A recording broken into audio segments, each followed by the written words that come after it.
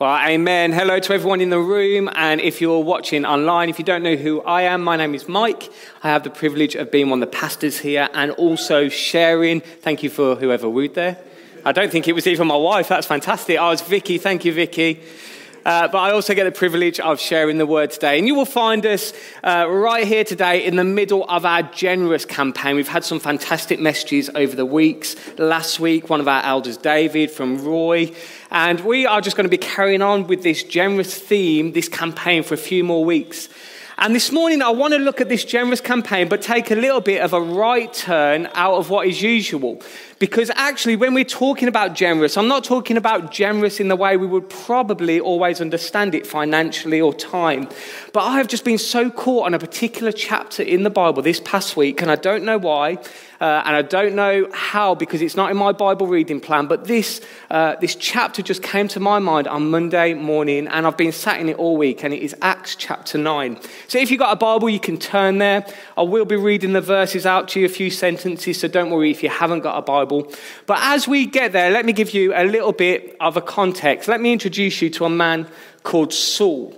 And if you don't know Saul, I want to tell you a little bit about him. And this is what we can glean from Scripture, not just the passages we're about to read, but also with hindsight on some of his history as Saul delves deeper into his own character later in life. Now, Saul was an extremely intelligent man. He was a religious leader in the first century, probably where we find him in Acts 9. He is in his 20s. Now, to be a religious leader in the first century doesn't sound that glamorous, but we need to understand the context of the time. Because to be a religious leader in Jerusalem in this time frame was like being a celebrity today. You need to remember this is before Netflix, before Hollywood, before football. If you were the religious leader, chances are you would be on the front page of The Sun, The Times. You would be all over people's social media channel because you were fawned over. Now, Saul wasn't just a religious leader. He was a highly sought-after religious leader. He was apprenticed to one of the most famous rabbis or teachers of the time, a man called Gamaliel. And because he was a student of Gamaliel, this high prominent Pharisee, this religious teacher, we know that Saul had to be absolutely the top of his class in everything. But as we begin to look at Saul, we don't just find out he's intelligent. We find he's also very hot-headed. There's a lot of zealousness, and there's also a lot of fear and jealousy. Well, why was he jealous if he was at the top echelons of society? Well, at the same time, there's a new movement that has been birthed. It is called a Jewish sect, which we now know as Christianity. And the problem with Christianity is they were butchering Saul's religion, Saul's teaching, and it was being led by not people who'd studied for years and years, intelligent people. It was being led by fishermen and tax collectors, really the down and outs of society. And Saul had an issue because people no longer were looking up to him and coming to his meetings and his congregation. They were going out into the countryside and listening to these uneducated men. We see in Acts 6, just a few chapters before Acts 9, that the leaders of this new Christian sect, this Jewish sect called Christianity, were called unschooled men. Actually, the Greek is idiota. And if you have a little bit of intelligence there, you can probably realize that's where we get the word idiot from. They were called idiots for Jesus. So Saul is now contending. He has always had privilege. He has always been looked after. He has always been fawned after. He was the person that when he walked down the street, people partied like the Red Sea, but no longer was that happening. And Saul started to get jealous. He started to get angry, and he also started to get hateful. And this is exactly where we pick up this man's story, Saul, in Acts 9. So if you've got a Bible, you can turn there, as I said, but I will read it to you. And he's actually often called the Damascus Road experience. You may have heard that if you're familiar with church services and meetings. Listen to this. This is how we know that Saul was just so full of hate and anger. Meanwhile, verse 1, Saul was still breathing out murderous threats against the Lord's disciples. And he went to the high priest and asked him for letters to the synagogues in Damascus, so that if he found any there who belonged to this new way, Christianity, whether men or women, he might take them as prisoners to Jerusalem. Now, if you backtrack just a couple of chapters, you will see that Saul was instrumental in the murder of a Christian person. He doesn't sound that religious, does he? This is what jealousy and envy and pride do. It distorts what is good. Verse 3, as he neared Damascus on his journey, suddenly there was a light from heaven that flashed all around him, and he fell to the ground and heard a voice say to him, Saul, Saul, why do you persecute me? I probably should have got Steve Thompson to read that out. It probably would have been a bit more weighty. Why do you persecute me, Saul? Who are you, Lord? Saul asked. I am Jesus, whom you are persecuting, he replied. Now get up and go to the city, and you will be told what you must do. And the men traveling with Saul stood there speechless. They heard the sound, but did not see anyone. I'm just going to pause there, just a complete side note. But isn't it interesting, when we encounter Jesus personally, often those around us can see something has changed, but don't understand it. And I want to give you encouragement. Maybe you've been a Christian years and years. Maybe you don't know Jesus at all. But when you have an encounter with Jesus, don't worry about the people around you. Just focus on exactly what he says. Verse 8, Saul got up from the ground, but when he opened his eyes, he could see nothing. He was blind. And so the people with him led him by the hand into Damascus. And for 3 whole days he was blind and did not eat or drink anything. Now, this just absolutely fascinates me, because when we talk about the Damascus Road experience, usually you will hear people give a testimony and say, I have had a Damascus Road experience, referencing this incident that happened here. And usually the people who say that were deemed, I think, in church like the worst sinners. They were murderers and drug addicts. They led drug cartels around Bedfordshire and Luton, and they had this Damascus Road experience, and instantly they changed. What's really, really interesting about Saul, though, is Saul absolutely knew about God. As I said, Saul was a religious leader. He wasn't running drug cartels. He was a murderer, as I mentioned, but he did it in the name of God. He thought he knew exactly what God required of him, and he was following his own religious conviction from what he thought he knew about God. And I had a scary wake-up call reading this, because I asked God, and of course I've had moments of encounter with Jesus and been called into ministry. I absolutely believe I've encountered Jesus. But we so often can't live on an encounter 3 years ago, because Jesus wants to give us fresh encounter every day. The point is, we can know a lot about God, but not know him at all. We can know all the details, we can know chapters and verses, we can know the arc of Scripture. And this is what a lot of people say about theologians. Theologians are people who academically study the Bible, can know all the facts, all the figures, but actually experience trumps knowledge every single day. You can have all the information you want and never know Jesus. Isn't that a fascinating thought? And I just felt God say, when was the last time you saw encounter from me and not just information about me? Because this is literally my job. I get paid to talk about Jesus. And it's a very, very fine line where you're looking in Scripture and you're not looking for encounter. You're looking for information. Now, what we do, not just as preachers, but as Christians, we shouldn't be going to the Bible to make our lives better. We should be going to the Bible to find encounter to overflow out of it. And what really fascinated me about Saul's account, he knew everything about God. And when he had this moment of clarity, this moment of encounter, everything changed within him. But there's something that's different happens with Saul. When he encounters Jesus, he almost seems to leave worse off than when he came, which is the absolute direct opposite of what happens through Matthew, Mark, Luke, and John when Jesus walked on earth. Every time people go to the feet of Jesus, 99.9% of the time, bar one account that I can think of, people leave with far more than what they came for. You see, when blind people came to Jesus in the Gospels, they left with sight. Saul had sight and he left blind. He had this phenomenal encounter with Jesus, but he left him blind. And that raised a question mark for me. Well, surely, Jesus, if people encounter you, they should leave better than how they came to you. And as I was wrestling with this, I just got this sense, this paragraph popped in my head. And although Saul lost his sight externally, it seems as we read on, and we're going to read on in just a moment, something awoke internally. So the light that blinded him externally had the exact opposite within him, had the opposite effect completely. So Saul, who was full of pride and envy, was self-righteous, who loved the fame, who loved people looking up to him, now he was just a hopeless person on the floor. He couldn't see anything. And I wonder how much, as he sat there in those moments and those instants, as he realized he's blind, everything he thought was important to him before suddenly lost all interest.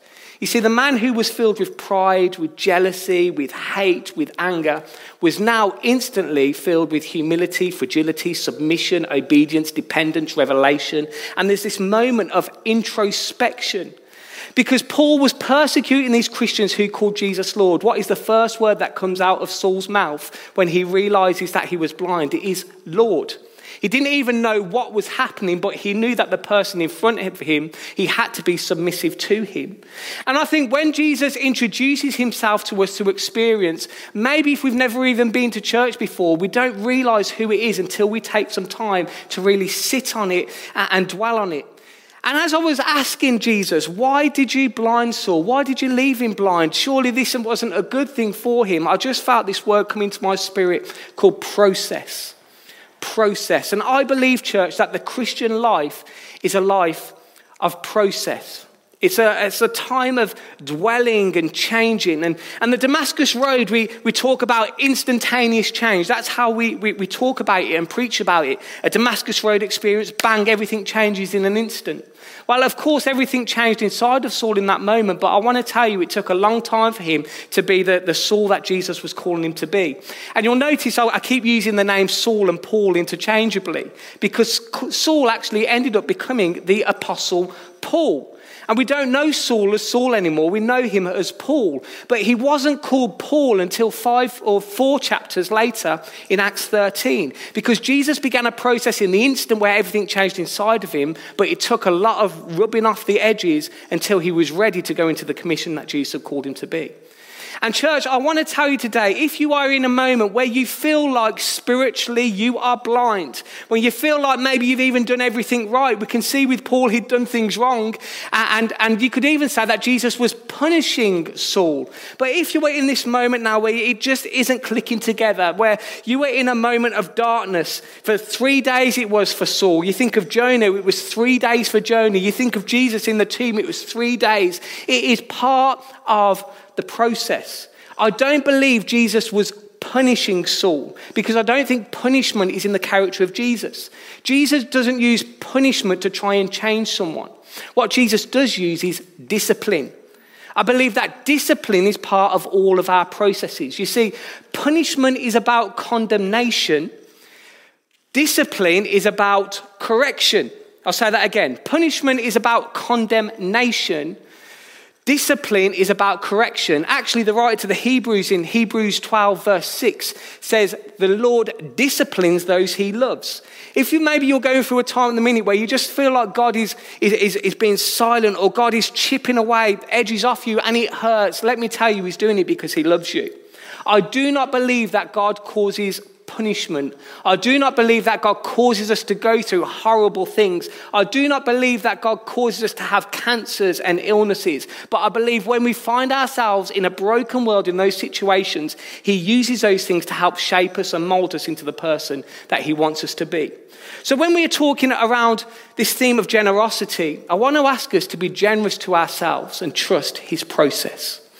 Be generous. If you are beating yourself up because you've got something wrong, if you are beating yourself up because you just feel like you're in a pit, if you're beating yourself up because your partner has left you or your finances have dropped or your job's disappeared, if you are hurting yourself and scratching your head and asking God why, I want to give you some faith and say, trust his process. Salvation, it happens in a moment. It's birthed in a moment. But actually, we're called into a process of salvation. Again, just like the Damascus Road, we talk about salvation as being a moment thing. And I believe that salvation is birthed in a moment, but it is built in movement. I'll say that again. Salvation is birthed in a moment, instantaneously. As soon as you surrender your life to God, that is it. You are his child. He loves you. He cares for you. Salvation is yours. But if you want to build it, if you want to grow more robust in your faith, it's built in movement. Look at this verse. The Apostle Peter says this in 1 Peter 2 verse 2. Like newborn babies crave, I love that word, crave spiritual milk, so that by it you may grow up in your salvation. Again, as I said, Saul knew everything about the Bible. And I bet he knew the Bible better than Peter and James and John and the sons of thunder and Thaddeus and Judas and all the other disciples. I would put money on the fact that Saul was a better Bible scholar than all the disciples. But he'd missed the experience of walking with Jesus. He'd never had an encounter with Jesus. He'd never met him. And as he's laying there with all his knowledge, blind and unsure what to do next, I believe Jesus was telling him, right, this is the start of a new moment in your life. It's a new chapter. I want you to crave that spiritual milk. I want you to humble yourself, put your pride aside, and begin to learn of fishermen and tax collectors and prostitutes and all these people who've been called to the way called Christianity. Saul, it is time to forget the head knowledge and start chasing after the heart knowledge. And we are in a society in the 21st century that are addicted to information. We know that because of social media. We know that because of all the apps. We know that because of the amount of Google searches we do. I wonder, oftentimes, 25 years ago when I was a kid, how my parents survived without Google. How did you write a sermon 25 years ago? You'd have to go to a library and spend thousands of pounds on books. You can write a sermon in half the time now because when you're sitting there thinking, oh, where's that verse? You don't have to trawl through a library. You don't have to go through a concordance. All you have to do is type it in the Holy Grail. That is Google. And we have all this information at our fingertips. We're spoilt for information. But I believe the Western church in particular, we lack the power of encounter. And that's a weighty thing. And I felt convicted when I was just thinking about this. Because I think so often I rely more on my information and the things I've been taught than actually seeking after Jesus in fresh encounter. So why am I telling you all this about Saul? How on earth does this have anything to do with generosity? Well, let's look what happens next. Let's go to verse 10. And we're introduced to another man who perhaps, maybe even if you've been in church 10, 15, 20 years, you've never come across. If you have come across Ananias, you probably think straight away to Acts 4, where there's an unfortunate scenario with a man and his wife called Sapphira, where they lied to the apostles and instantly they die. I'm not talking about that Ananias. That's a whole different sermon that I'd have to spend a lot of time researching.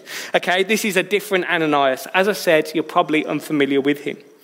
But in Damascus, there was a disciple named Ananias. And the Lord called to him in a vision, Ananias. Yes, Lord, he answered.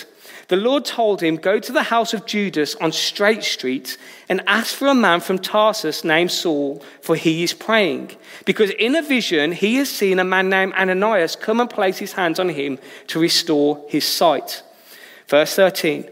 Lord, Ananias answered, I have heard many reports about this man and all the harm he has done to your holy people in Jerusalem.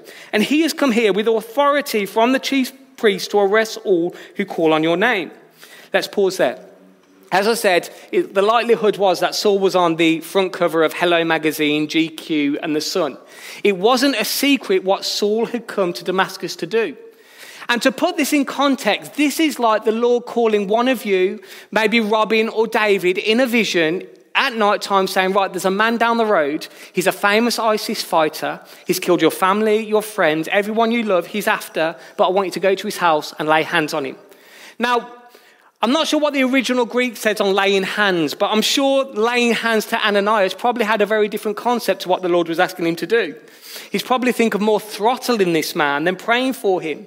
But I want you to try and get the gravity of what God is asking this man who we don't hear or don't know much about to go and do. It's literally going to pray for a man who has been commissioned and applauded for killing your best friends, your family members, and even would be desperate to kill you. So let's pick it up in verse 14. And he has come here with authority from the chief priest to arrest all who call on your name. So he won't get arrested for it. He won't get rebuked for it by the authorities. If he kills you, he's going to get applauded. But the Lord said to Ananias, go, this man is my chosen instrument to proclaim my name to the Gentiles and their kings and to the people of Israel. I will show him how much he must suffer for my name. And then Ananias went to the house and entered it. Placing his hands on Saul, he said, Brother Saul, the Lord, who is Jesus, appeared to you on the road as you were coming here, has sent me so that you may see again and be filled with the Holy Spirit. Now, this just baffles me. As I said, it's really, really easy to read over this name, Ananias, and never, ever really ask any questions or know anything about him. But I want to tell you that Ananias was a man who demonstrates a radical obedience and generosity that we really need to take note of. Because if God woke me up tonight, even if it was in a vision and spoke to me audibly, I would really, really struggle to obey what he had told me to do if he had asked me to do something of this gravity. This is a huge thing that God is asking Ananias to go and do. To go and pray for this terrorist who is murdering my family and friends. And it baffles me even more when Ananias walks in and he begins to pray for Saul. even if he was obeying him, and this is me, and I'm sure, I've got some edges that need praying off, and there's some carnality in there. But before I'd pray for Saul, I would give him a lecture. Can't see me. It's a captive audience. Saul, I want you to realize what you've done is really, really wrong. It's really, really bad. And you deserve the pit that you're in. You deserve this blindness. Saul was so horrified at the blindness. He didn't eat or drink for 3 days. He was really suffering. I would have loved to have just rubbed that in a little bit, if I'm honest. But he didn't. What are the first words that come out of Ananias' mouth? Brother. Brother. Ananias didn't even know it, but he was teaching Saul some lessons, even just by the words he was praying over him. Saul, this man who prized information, who prized academic success, who prized being in the spotlight, was being taught by a humble man who we don't know anything about, that actually this God who we serve is real. This God who we serve is countercultural. This God who we serve is raising you up to do something amazing. And I want to actually embrace you as a family member, brother. Ananias was modeling exactly what Jesus taught. See, it's really, really easy to say with your lips, I follow Jesus and I love what he does. It takes a whole other thing to put into action that stuff. So I want to ask you today, church, what and who are you teaching by your actions and words? As you go into your workplace on a Monday, whether that's a big factory or a local shop or a doctor's surgery or an office, will people stop and consider that actually you know Jesus because of how you act, not just because of what you preach? As I said, Saul thought he knew God, but his actions were the absolute antithesis of what Jesus taught and what God commissioned.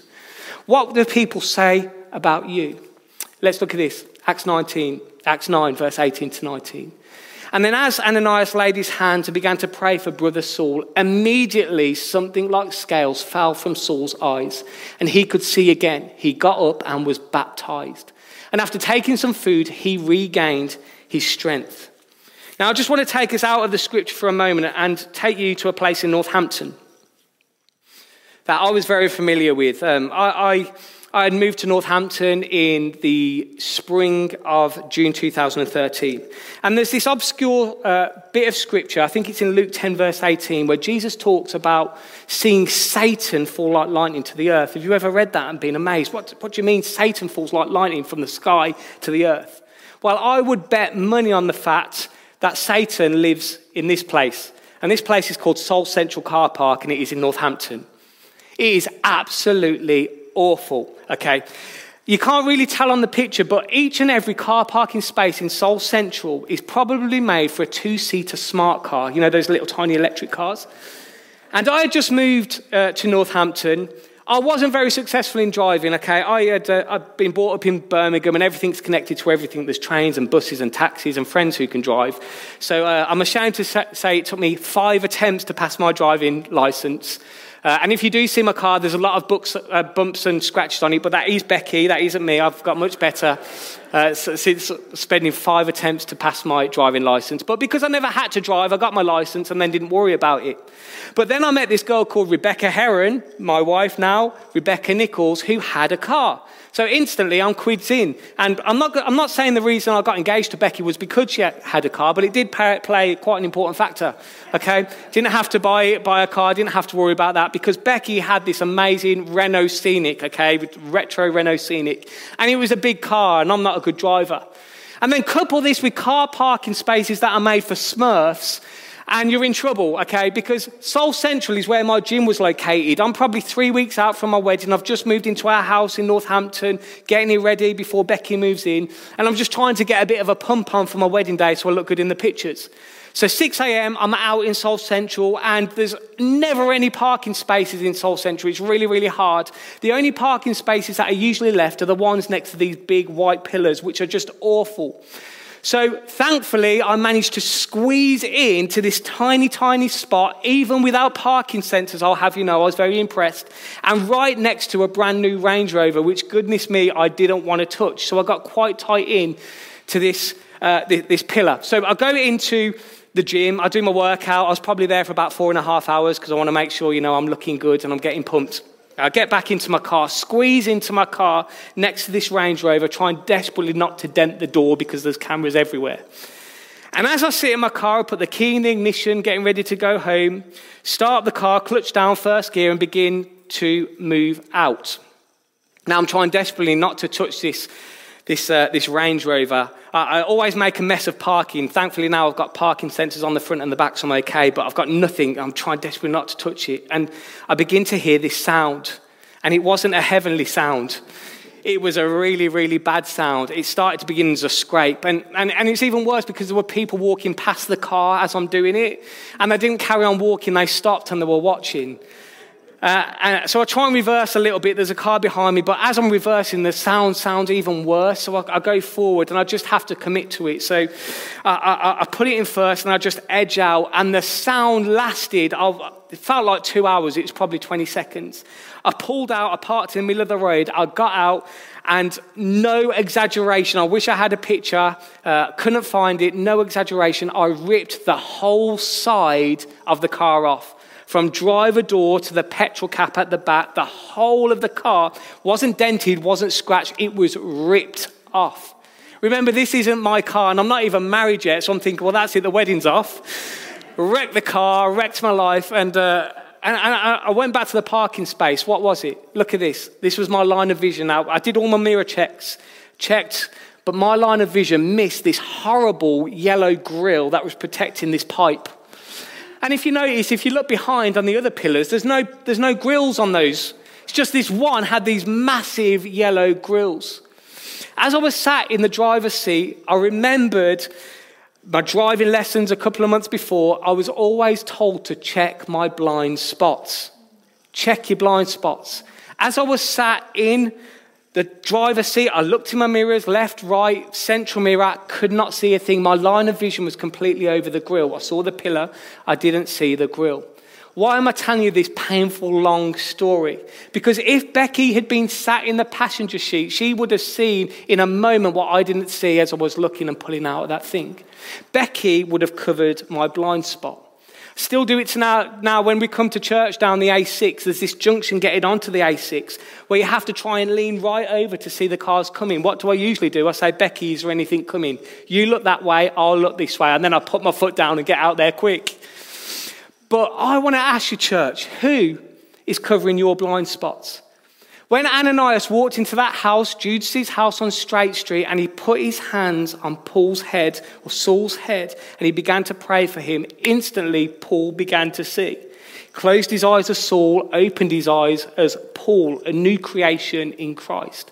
Ananias was able to release something that Saul could not do by himself. He covered his blind spots. And I believe he didn't just do that physically. I believe he opened some blind spots spiritually as well. We see, as we read on in Acts, that Saul, this pompous man who knew everything, submitted himself to the authority of Peter the fisherman, of John and James, fishermen, James, the brother of Jesus, who was a lowly carpenter in Nazareth. He submitted himself, his pride took a back seat. And actually, as we look at Saul turning into the Apostle Paul, he is always surrounded by people. We hold the Apostle Paul up as this amazing, amazing man, which of course he was. He wrote a third of the whole New Testament. But Saul, becoming Paul, was always surrounded by people. Barnabas, John Mark, Silas. Actually, there's a almost heart-wrenching few verses in Timothy where he says, everyone has left me. He says, I've not got my books, I've not got my cloak, I'm by myself, I'm sat in prison. Only Luke is here and only 2 or 3 other disciples, but everyone has left me. And as I say, we don't know much about Ananias at all. This is all we see of him in the whole of the scripture. But actually, when we piece it together, we see Paul in Galatians 1, verse 15 to 18. He talks about the instance of having this revelation from Jesus. And as we read Acts 9 into 10, it seems instantly that Paul begins to preach and see converts. Galatians tells us that he didn't go straight to Jerusalem. He went to Arabia for a bit, and then he came back to Damascus, and he was there for 3 years. And this is what we so often miss in Scripture. Literally in a verse or a page, we think happens instantaneously, but actually sometimes there's years, 3 or 10. Moses in the desert, we see it for a couple of verses. It was 40 years. What does this tell us? That process is important. We need not measure ourselves against the world standards. We need not measure ourselves on the instantaneous culture. Process is part of the Christian faith. And Saul becoming Paul, having his blind spots removed, surrounded by good, godly people, became this amazing apostle that I think many of us are a direct descendant of in the faith. Millions of people have come to faith because of Saul becoming Paul. But without an obedient Ananias, there'd never be an apostle Paul. Isn't that startling? This man we just have a few verses of in Acts 9, 10 to 18. Without him, there's never an apostle Paul. Recently, I was reading the biography of a man called Reinhard Bonnke, who you may be familiar with. If you're not, he was an evangelist, so his job was to tell people about Jesus. And this man has led literally 20 million people to Christ. But his first chapter of his autobiography, called Living a Life of Fire, is dedicated to a man, I can't even remember his name, it's a German man, an evangelist who saw no success in a 20 or 30-year ministry. Preached his guts out, very few people came to faith. But one of the people that came to faith was Reinhard Bonnke's father. And because of Reinhard Bonnke's father coming to faith, Reinhard came to faith. And because of Reinhard, 20 million souls have now been saved for the cause of Jesus. Isn't that amazing? And a few weeks ago, I preached on Rebecca, and one of the throwaway lines I said is, if you can't serve in the spotlight, don't despise the twilight. And I want to say that everyone in the spotlight is often standing on the shoulders of the person in the twilight. There's so many people in and around our lives we don't realise are having an amazing impact on our life, called by Jesus to do what we are commissioned to do. So as I close and the band come back, I want us to remember three things from the word today. And I know it's been a little bit jumbly. As I said, I've been sat on this chapter for a whole week, and I could probably get 5 or 6 different sermons out of what I'm just gleaning from it. But if you're in a moment now where you're just feeling blind and feeling a bit down, and you're feeling maybe like nothing is going right, I want to say trust God in the process. Maybe it is an attack of the enemy. Maybe it is absolutely not your fault, but God can work. Romans 8:28 says, God causes all things for good for those who love him. God will work in the darkness and the blindness. Number 2, who is your Ananias? The thing that God has called you to do, whether it is in the spotlight, whether it is in the twilight, whether it's on a platform, or whether it's in a back room, who is the person that released that commission of God on your life? And maybe if they're still around or still alive or still in town, why don't you send them a text or give them a phone call this afternoon and just say, you know what, I really value you and thank you what you did for me, because it's released something in me that couldn't have been released had I not been there. And number 3, who can you be in an Ananias to? Who can you be in Ananias to? Who is around your lives that you were seeing amazing potential in, but they can't see themselves? Are there some blind spots you can see that they cannot see? You know, when Becky and I approached the elders about this jointly pastor proposition, which as Matthew read isn't like a massively done thing, it's far more prominent now than it used to be. One of the reasons we have done this is because I believe my leadership is far much better with Becky by my side. She hits on some things that I just completely miss. There's some blind spots in my life that with Becky leading with me just get covered, and vice versa.